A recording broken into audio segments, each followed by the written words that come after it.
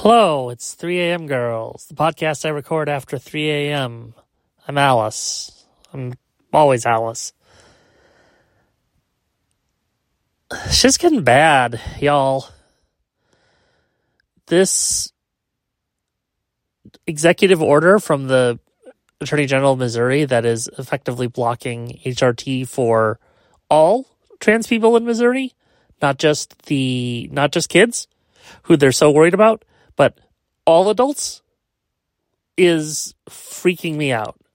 And I live in California, so there's no risk of me getting, hit with that, but it just drives me crazy because a lot of the fervor in Missouri was based off of this one woman's story, Jamie Reed. You can go read about it.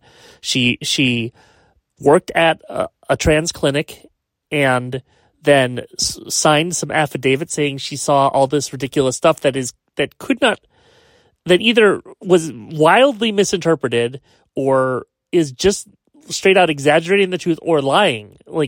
And there's been a bunch of reporting that debunks all the stuff she says. She talks about how kids can walk in and get hormones immediately and shit.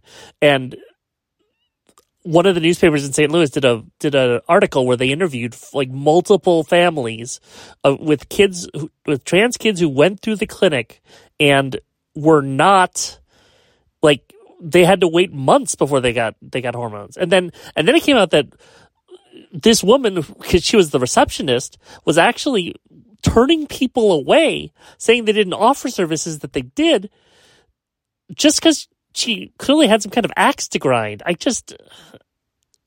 Okay, so this story's been, again, I think, widely debunked, but that doesn't matter because people believe it's true and they want it to be true for whatever reason. The reason is because they hate trans people, and no one is stopping them. Okay, the ACLU is going to fight back, yeah, but no one is talking about it.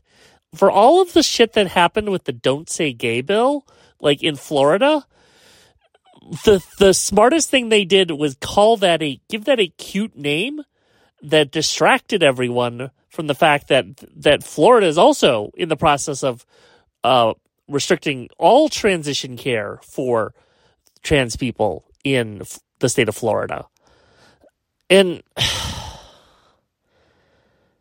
the fact that it feels like this is happening, it is not registering with people.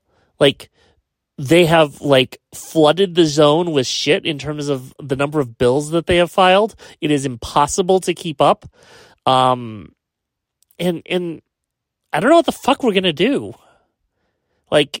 People can't just leave their states that they live in, and they probably don't want to leave the states that they live in.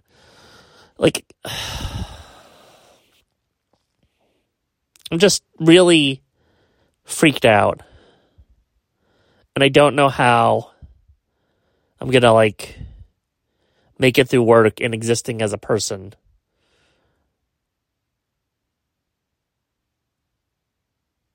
when I keep thinking about this. It's not good. On the other hand, though, I'm going to Coachella next weekend, so that'll be cool. Good night.